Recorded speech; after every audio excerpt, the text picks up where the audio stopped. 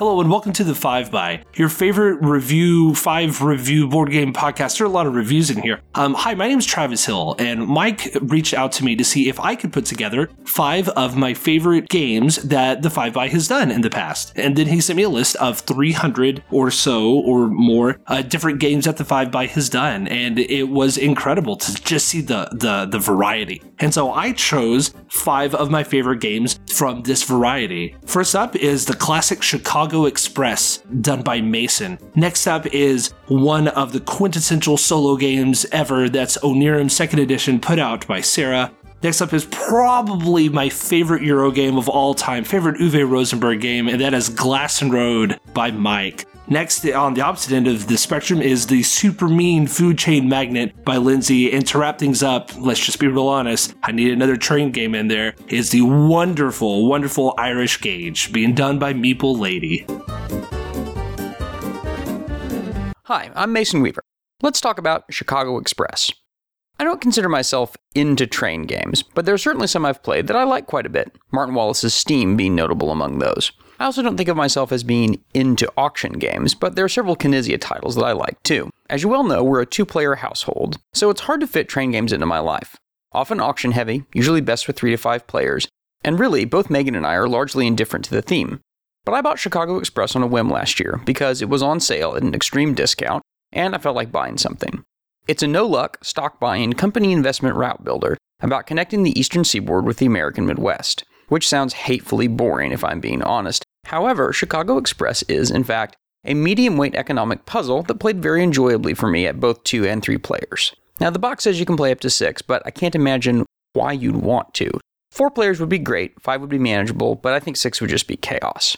The Board Game Geek community poll on player count seems pretty down on this at 2-player, so I guess it depends on who you're playing against. We really liked it. I think, like a lot of highly interactive games, it's just very different at 2-player versus 3-player, but I enjoyed it just as much. So what's going on in Chicago Express? There are 6 different railroad companies, each of a different color. You're buying stock in them and then expanding them across the hex-covered map to increase their value. Occasionally, you get paid out dividends of the stock you own from all the companies, and the person with the most money wins at the end of the game.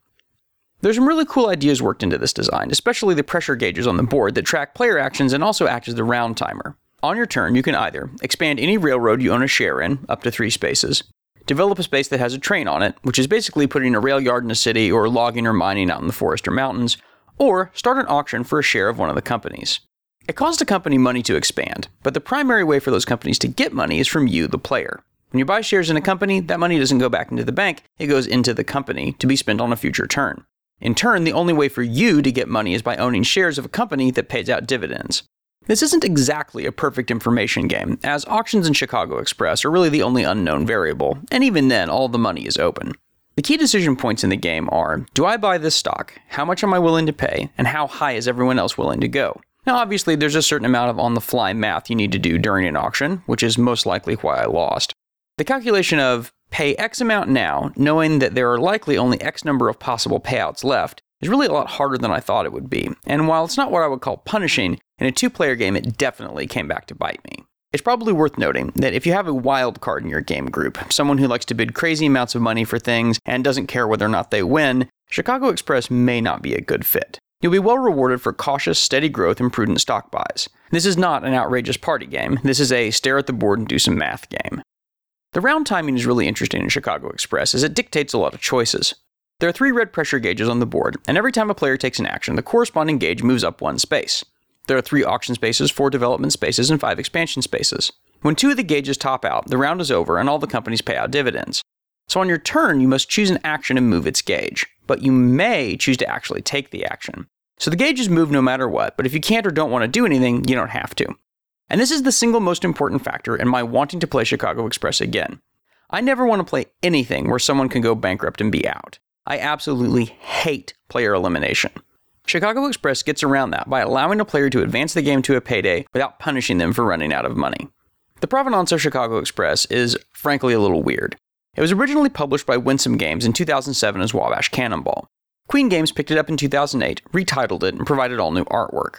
There are several other Winsome train games they did around the same time: Kansas Pacific, German Railways, and Paris Connection. This is good for you and me, especially because all of these games have been dirt cheap on Amazon over the last year. Chicago Express is around $15 most of the time, and the rest of them have both risen and dropped in price, sometimes bottoming out around $12. If you're at all interested in any of these very good train games, do yourself a favor and set an alert on one of the Amazon price tracking websites so you'll know when they drop again. Now, as to other Winsome games, well, good luck. You can buy them on the secondary market, usually $75 to $100, or sign up for their Yahoo group, they don't have a website, and pre-order their set of once-yearly Essen releases, if you'll be at Essen, which sell out in a few hours after they become available. It seems like the following summer, they offer a few copies of the previous year's Essen sets, but good luck getting those either. But the Queen edition of Chicago Express that I have is very high quality, has a relatively reasonable box for a Queen game, still too deep, but that's my eternal gripe, isn't it? The illustration in this Queen edition is done by one of my favorite board game artists, Michael Menzel, and it does not disappoint. Now, I haven't mentioned a designer's name in this segment, because that's a bit of an open question. The box says Harry Wu, but the general consensus seems to be that both this and some of the other designers of licensed Winsome games are actually pseudonyms, possibly for publisher John Border, but that's just internet speculation. So, who should buy Chicago Express? People who like economic games, people who like route building, people who like push-your-luck auctions, people who like no-luck strategies, and people who like spending an hour expanding a company across the country only to have control of it snatched away by wealthier shareholders buying up your stock. I give Chicago Express 8 out of 8 shovels of coal into the firebox of the Wabash Cannonball. I'm Mason Weaver. You can find me on Twitter and occasionally Instagram at DiscountCompost. In the past year or so, I've developed a real appreciation for solo board gaming. I love board games, and I love being alone, so solitaire board games is a natural. Between dedicated solo games and multiplayer games with solid one-player rules, there's a surprising variety of solo board games out there, and Onirim is a classic of the genre. Designed by Shadi Tourbi and originally published in 2010, Onirim's second edition was released in 2014 by Z-Man Games. The box says 1 to 2 players, but in my opinion, it's a one-player game that also has 2-player rules. Onirim shines as solitaire, and that's how I play it. Onirim has a theme, about a labyrinth and nightmares and doors and keys and moons, but really it's an abstract game. It has a theme the way a standard deck of playing cards has a theme. You use the symbols to identify cards, but the meaning of the symbols does not matter at all to the gameplay. They could be pictures of animals or different kinds of cars or superheroes or anything at all. So dreams it is. Onirim is part of the Oniverse, a series of games by Tourbi that are all primarily solitaire. Besides Onirim, the Oniverse also includes Urbion, Sylvion, Castellion, and Nautilon. They each have something to recommend them, but Onirim is the first, and the one I turn back to most often. To play Onirim, you draw cards from a deck, trying to collect 8 cards that look like colored doors. You can claim a door either by drawing a door and then playing a card of the same color from your hand that has a key symbol. Or, if you play a run of 3 cards in a row of the same color, you can go through the draw deck and pull out a door of that color. Playing runs of cards is complicated by the rule that you can never play 2 cards in a row with the same symbol on them. There are only 3 symbols on the cards, moons, suns, and keys, so this restriction often comes into play. And once a run has been broken by another color, you have to start over. So far this sounds pretty easy, and it would be if not for the 10 nightmare cards in the deck. When you draw a nightmare, you have to resolve it by discarding cards or by putting back a door you'd already collected. You lose the game by running out of cards before claiming all the doors, so every discard feels painful, and giving up a door doubly so. While the rules are simple and straightforward, the only thing about this game that isn't so simple is how do you pronounce it? I've heard many different pronunciations, Onirim, Onirim, Onirim, etc. I used to say Onirim, but I recently learned that the name derives from the word oniric, meaning dreamlike or related to dreams. Knowing that, I think the pronunciation Onirim makes the most sense, but I won't judge anyone who pronounces it differently. A game of Onirim is 10 to 15 minutes of relaxing, calm enjoyment. And when you've played enough that it doesn't present much of a challenge anymore, the second edition comes with 7 expansions right in the box. Each expansion adds a mechanism that makes the game a little easier, and another mechanism that makes it a little harder. You can add the expansions to the base game separately or in any combination. I've found experimenting with the expansions as just enough variety to keep Onirim from feeling stale, even after countless plays. The second edition also includes a beautiful wooden meeple called Little Incubus, shaped like one of the shadow figures on the Nightmare cards.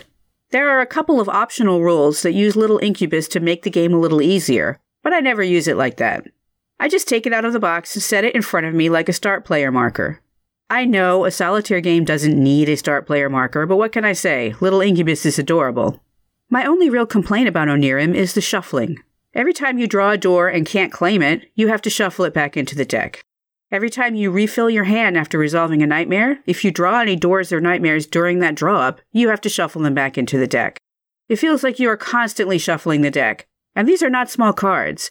It's probably fine for a big person with big hands, but I'm a small person, and I find shuffling Onirim a bit awkward, if not outright uncomfortable. I hate to think of trying to shuffle those big cards over and over with arthritis or a similar condition. Now, is there too much shuffling in Onirim? An old friend once told me that the true purpose of solitaire games is to waste time. From that point of view, the constant shuffling is a feature, not a bug. But if you're like me and prefer less shuffling for physical reasons, or even just find it tedious, there's an app for that. Asmodee Digital has created an Onirim app for both Android and iOS. The app is lovely, an excellent implementation of the game, and makes it easy to play Onirim in the waiting room before an appointment, in line at the store, waiting for your code to compile, anytime you're stuck with a few minutes to fill. You can even add a couple of expansions to the app for a nominal cost. And best of all, the app does all of the shuffling for you. Although I also love tense, challenging solitaire games, the ones I play over and over are lighter games that let me unwind and do something a bit more engaging than watching TV. As relaxing solitaire games go, Onirim is one of the best. My name is Sarah, and when I'm not escaping from nightmares through colored doors, you can find me on Twitter @SarahOvenall. Glassroad, the 2013 Uwe Rosenberg big box title from Z-Man and later Mayfair Games, was the first Rosenberg that I liked. That may in part be to the cool resource wheel mechanism, the card play, or the fact that you are neither farming in misery nor have to feed your family. But whatever it is, I fell for this game pretty hard and fast, despite the fact that I'm terrible at this game.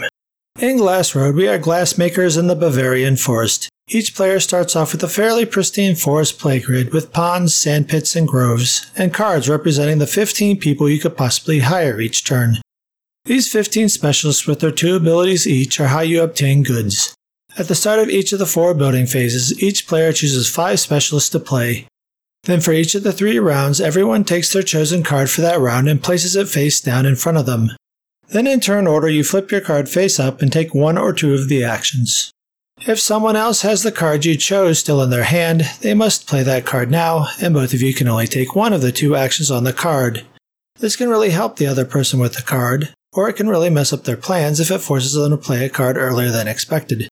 No matter what, this always hurts the person who is wanting to play the card that round. You collect the goods on your resource wheel, moving what you've collected as many spaces as necessary. The wheel is set up like a clock with a minute and hour hand restricting the resources. You can only go so far with any one resource before it gets stopped by the hand because you haven't moved up your lowest resource. But once you do move your lowest resource, the hand automatically rotates to make your secondary resources, which are either glass or brick.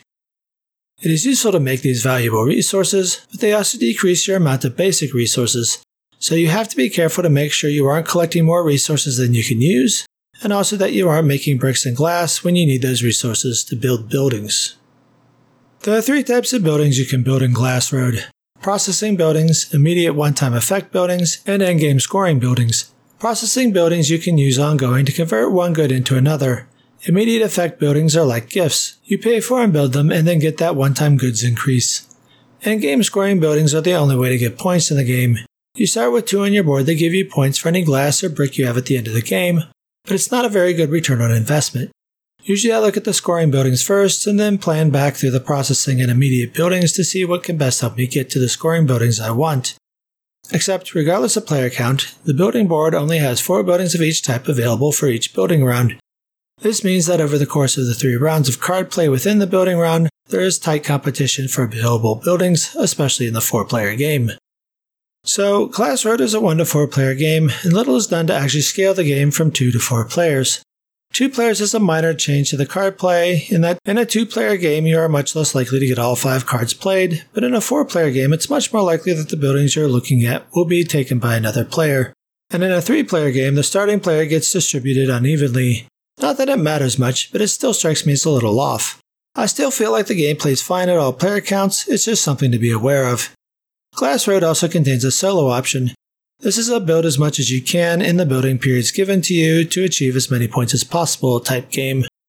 You get 7 building rounds, but the trick is that you can't use the same cards in back-to-back building periods, and you can only use one of the actions on each card. There's a Harlequin Promo Specialist card that is for solo play that allows you to wipe the player board or to roll to get resources. It's pretty fun. Travis from Low Player Count sent me a copy. Anyway, if you do play solo, feel good knowing that you'll likely easily beat my score of 19. So, why am I so bad at this game? For 2 main reasons, I think. First of all, this is a relatively short game. I'm usually planning for multiple endgame scoring buildings with elaborate plans to get there, and this game cuts me off well before I finish any of those plans. Secondarily, there's a whole meta to this game about who is likely to play what card, so that maybe you can maximize how many you can play each building round. And I'm terrible at guessing what other players are going to do. I also, as usual, have a few niggles with Classroad. First, while the art by Dennis Lohausen is fantastic, and has many fun details like giants, dragon shadows, sharks, and other fun bits hidden in the tiles, unfortunately, as is common for these games, everyone is a white male. Although, I thought maybe the water carrier could be a woman, but my wife informed me that he is in fact a man. I also feel like for my taste there are too many building tiles. I just feel better if I could ever get a consistent game going, but I can't because the number of building tiles makes it so you rarely see the same combinations. So why do I keep Classroad? Well, for a brief time I didn't. I thought Broom Surface would give me a similar feel with the card play, and I had been beta testing the app and had high hopes for it. But in the end, the app was sort of middling in my opinion. Maybe it's gotten better, but at the time it was just decent. And I missed the interplay of the cards and the resource wheel and the math of the building tiles for conversions and points. So I rebought it and have been happy to keep playing it ever since. And that's Classroad. If you have any questions about it, or have any history on the historical glass road in Bavaria that you wish to share, you can reach me on Twitter @MikeRisley. Hello, it's Lindsay here, and on this week's episode I've been inspired to talk about Food Chain Magnate, the 2015 economic strategy card game designed by Joran Duman and Joris Wasinga, published by Splotter with artwork by Iris Dahana and Years Mod. It's a 2 to 5 player game with 120 to 240 minute duration. In Food Chain Magnate, you are the owner of a fast food chain in a 50s setting. The game isn't so much about the diner itself, but hiring and managing your employees and making as much money as possible by building, advertising and selling around the neighbourhood. The game recently appeared on one of my time hops. For those that aren't familiar, that's like social media memories. And that inspired some Twitter conversation, and now here I am. I've spoken about this game a lot over the past couple of years. I've blogged about it twice. One was a positively glowing review shortly after playing it, and last year's was more of a reflection on that. So I guess this is my final go around for Food Chain Magnate. It's a high strategy game and an absolute brain burster for me, and I personally need lots of mental energy for it. Splotter, who are known for their small periodic print runs, were publishing it again in 2016, and I really wanted it. I was not put off by hearing how difficult it is. I was definitely up for the challenge. I can honestly say after many games I've only won it once, maybe twice, and I personally do find it extremely challenging. But echoing what Mason talked about last episode, it can sometimes be playing with the same person time and time again that can kill a game, especially when the other person has a knack for it and you don't. I got super frustrated with losing horrendously and repeatedly to the same person that I would actually like to play with someone equally poor so we can both be bad at it together. In Food Chain Magnate, you randomly lay tiles of a small town and start with one restaurant each, and you have to really pay attention to where you start because this can severely impede your progress from the get-go. You begin with a CEO and make initial recruits, and then you're away. The employees you recruit allow you to perform various actions. You can place different advertisements, build houses, and open new restaurants. You can produce food, pick up drinks, and train other employees that allow you to do more things. You can make profit at dinner time, and you pay your employees' wages thereafter. Where customers choose to eat is based on your product value and distance from each house. The training stages are outlined in the handy player menu. As I mentioned, this is a high strategy game, and if you choose the same path I did a couple of times, which is do whatever and see how it works out, it's not recommended. I then tried many different strategies each time. The problem is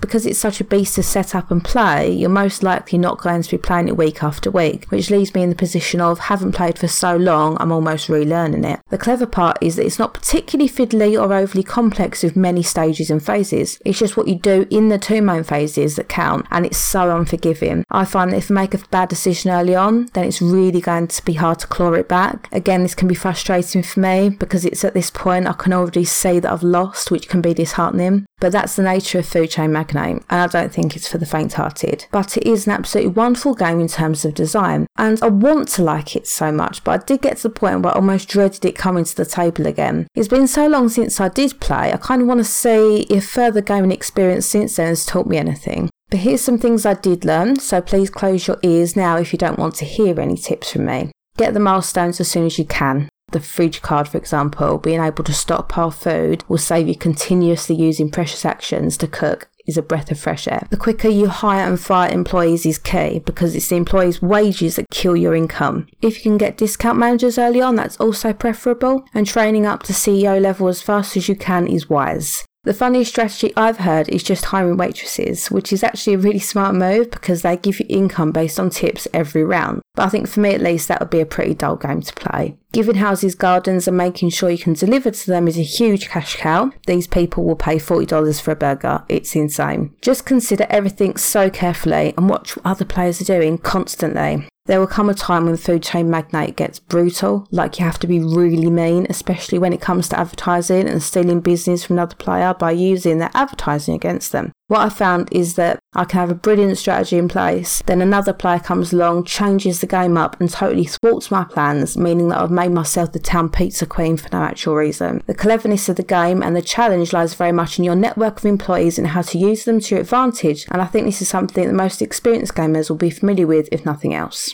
I do love the appearance of the game. The box art and the little captions are wonderful. It's so well done and it does have that perfect 50s vibe. I dressed up in pin-up style to take a picture for Instagram, and we played with 50s music on, and you can really get into the spirit of it. I think it was pretty genius how the card art, which is so pared down with simple black and white images, just used pretty pastel colours to make it really eye-pleasing. But just remember that beyond all those gleaming 50 smiles, an adorable menu player aid, and delicious, non-edible food tokens, there is a hard-as-nails, tough-as-hell gamer's game underneath. I was reluctant to discuss this game at first because although it's currently still for sale, prices are really high. But I did hear that Splotter are doing another print run, so if you dare, you might want to consider this one in your collection and be prepared to really hate other players for an hour or two. If you want to see and hear more from me, you can visit my YouTube or Instagram where I'm Shiny Happy Meeples, my website shinyhappymeeplesco.com, or Twitter where I'm capital S, capital H, Meeples, capital C, Co. Bye for now. The types of train games I often play usually involves carving out an entire day of gaming for one single game. Our games last anywhere from 6 to 10 hours, and it's often uproarious fun looking at tiles, stocks, and bank accounts. So when I saw a train game that plays in about an hour, especially one that had a 2-page rulebook, I had to ask myself, what makes a train game a train game? Little train pieces? Yes. A map? Yes. All kinds of stocks? Heck yes. Irish Gauge, published by Capstone Games in 2019, is a 3 to 5 player stock train game. It was originally released in 2007 by Winsome Games, a small publisher of minimalist train games. The game is designed by Tom Russell with artwork by Ian O'Toole. Irish Gauge is by no means a heavy train game, but it still scratches the itch of a train game when you only have an hour to play, such as that time of night when game day is winding down. Plus, it plays nicely with 5 players. And did I mention that the rulebook is only 2 pages? To win, a player must have the most cash on hand, including the original value of their stocks at the end of the game. Since the game only plays for about an hour, every single action is extremely important, and for reasons I'll explain later, each game I played has been wildly different. On your turn, you can do one of 4 actions. The first one, you can build trains for a company whose stocks you own by spending up to 3 action points. The terrain type and whether the hex already has a train present determines the cost of the action points. Another action you can do is put a stock up for auction. This can sometimes get tricky because you may get outbid on a stock you want, and then you may have wasted your turn attempting to auction a share. But stocks are crucial for gaining cash to buy more stocks later, as well as adding to your cash at the end of the game.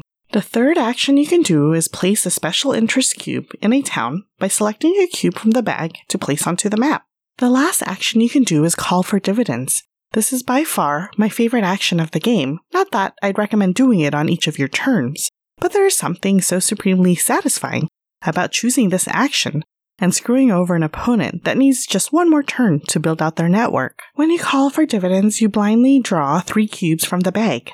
The colors of the cubes indicate which cities are paying out, and each company gets paid dividends only if the route connects to a paying city in a town or connects 2 paying cities. The amount gained is split among the shareholders. Whenever a player calls for dividends, the moment never fails to reenact the excitement and tension of gathering around a Las Vegas craps table and waiting for the dice to land. More often than not during our games, chanting occurs, something to the tune of dividends, dividends. Since there are exactly 30 dividend cubes, 10 in each color, you can calculate the odds of which cubes could come out of the bag.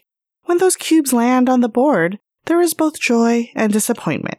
And seriously, this action adds so much fun and variety to every single game. Gameplay continues for about an hour, sometimes even faster if someone wants to run the clock quicker by constantly selecting the dividends action on their turn. When no more cubes are in the bag, by either through the calling dividends action or by placing them on the board through the special interest action, the game ends. Irish Gauge comes complete with these sturdy cards for both the stocks and the cash, as well as these adorable tiny little train pieces that kind of look like candy. It's all packed in a slim box that's easy to transport. My only gripes are that I wish the board itself actually listed the 4 different actions, which is odd since they printed out almost everything else. There's even a large stock chart for those who need help dividing payouts, but we never use it because it's not hard to divide things by 3, 4, or 5. Plus, there's a typo on the chart. You can't see me, but I'm physically shaking my head. And that's Irish Gauge. Thanks Capstone Games for sending me a copy of this game. This is Meeple Lady for the 5x. You can find me on Facebook, Twitter, and Instagram as Meeple Lady, or on my website, BoardGameMeepleLady.com. Thanks for listening. Bye. You've been listening to The 5x, your bi-weekly source of rapid-fire board game reviews and proud member of the Inside Voices Network. Follow us on Twitter at 5bygames. Like us on Facebook at facebook.com/5bygames. Join our BGG Guild number 2810. Find us on iTunes, Stitcher, or Google Play. Or visit our website at 5bygames.com. If you enjoy our podcast, please consider supporting us at patreon.com/5bygames. From all of us at The 5by, thanks for listening. The 5by is part of the Inside Voices Network. Find more of our great content, like Great Way Games, at InsideVoicesNetwork.com.